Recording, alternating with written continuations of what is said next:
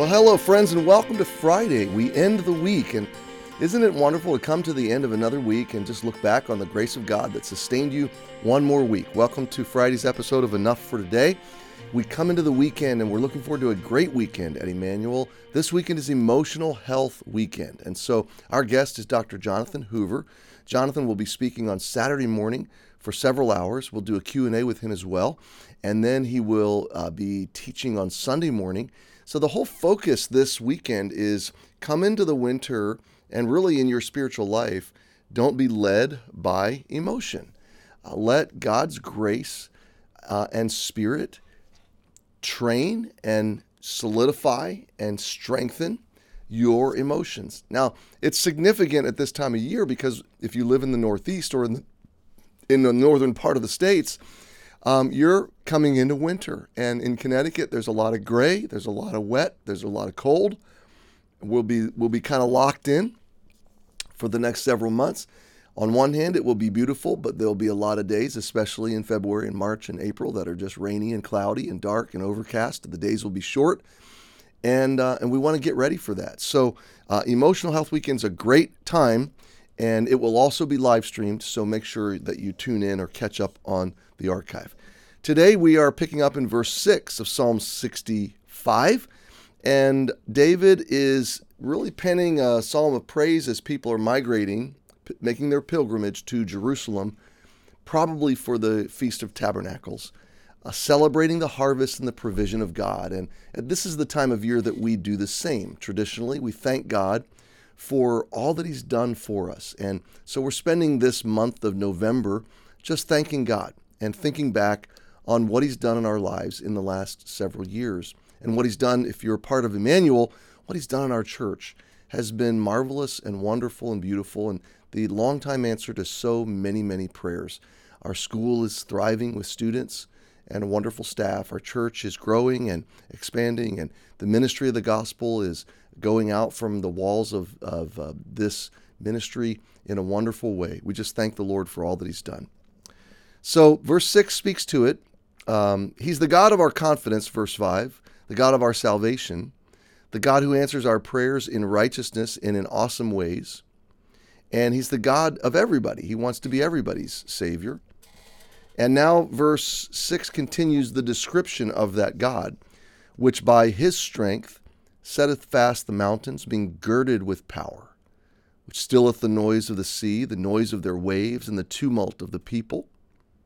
They also that dwell in the uttermost parts are afraid at thy tokens. Now that's an interesting word. Let's just pause and figure out what that means. Sign, mark, symbol, or signal, or an event that communicates a supernatural event or miracle or a sign from God. So David is saying that God strengthens and sets fast the mountains by His power, girds them with His power, stills the noise of the sea, the noise of the waves, and the tumult of the people. We'll come back to that. The tumult is the noise of the crowd or a disquietude of abundance of people. They also that dwell in the uttermost parts, that are afraid at thy tokens, that your supernatural works. Thou makest the outgoings of the morning and evening to rejoice. So let's just pause here and break it down for just a few minutes, and then I'll send you on your way. First of all, we're talking about the power of God, and we're seeing it on two levels. The power of God globally, cosmically, over the forces of nature and the forces of the universe. He holds the mountains in place. He stills the seas. He controls the waves, but then we feel it closely when it says he stills the tumult of the people. Now, I don't know about you, but sometimes inside of me is a tumult. And the same power, David's unpacking verse 5, confidence of all the ends of the earth, God of our salvation, terrible things. He's unpacking that. All this flows out of verse 5. And he's saying this powerful God holds the mountains in place, and He holds my heart in place. He stills the oceans, and He stills my soul. That's the sense of this.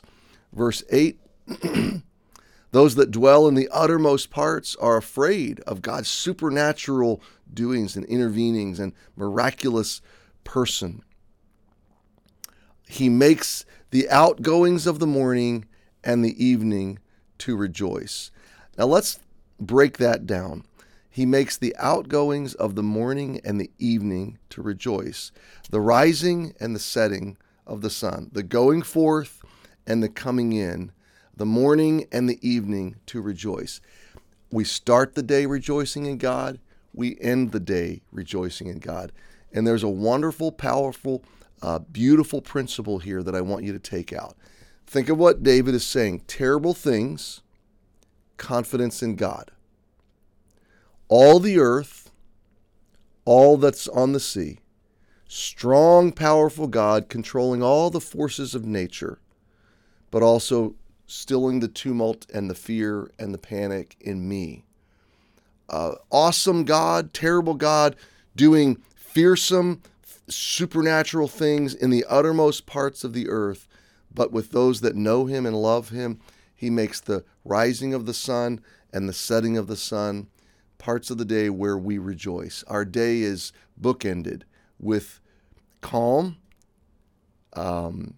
peace, shalom, joy, and deep, confident stability. Isn't that a beautiful picture? Do you see the contrast?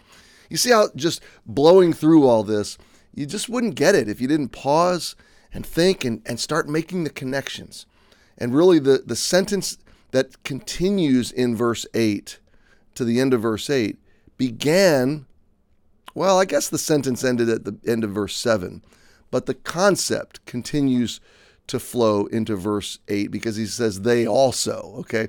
So the flow of logic, but it begins back there with terrible things and God answering prayer and God being our confidence.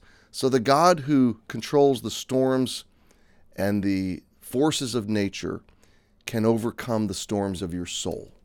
The God who is fearful to others can be a source of daily rejoicing every morning and every night to you.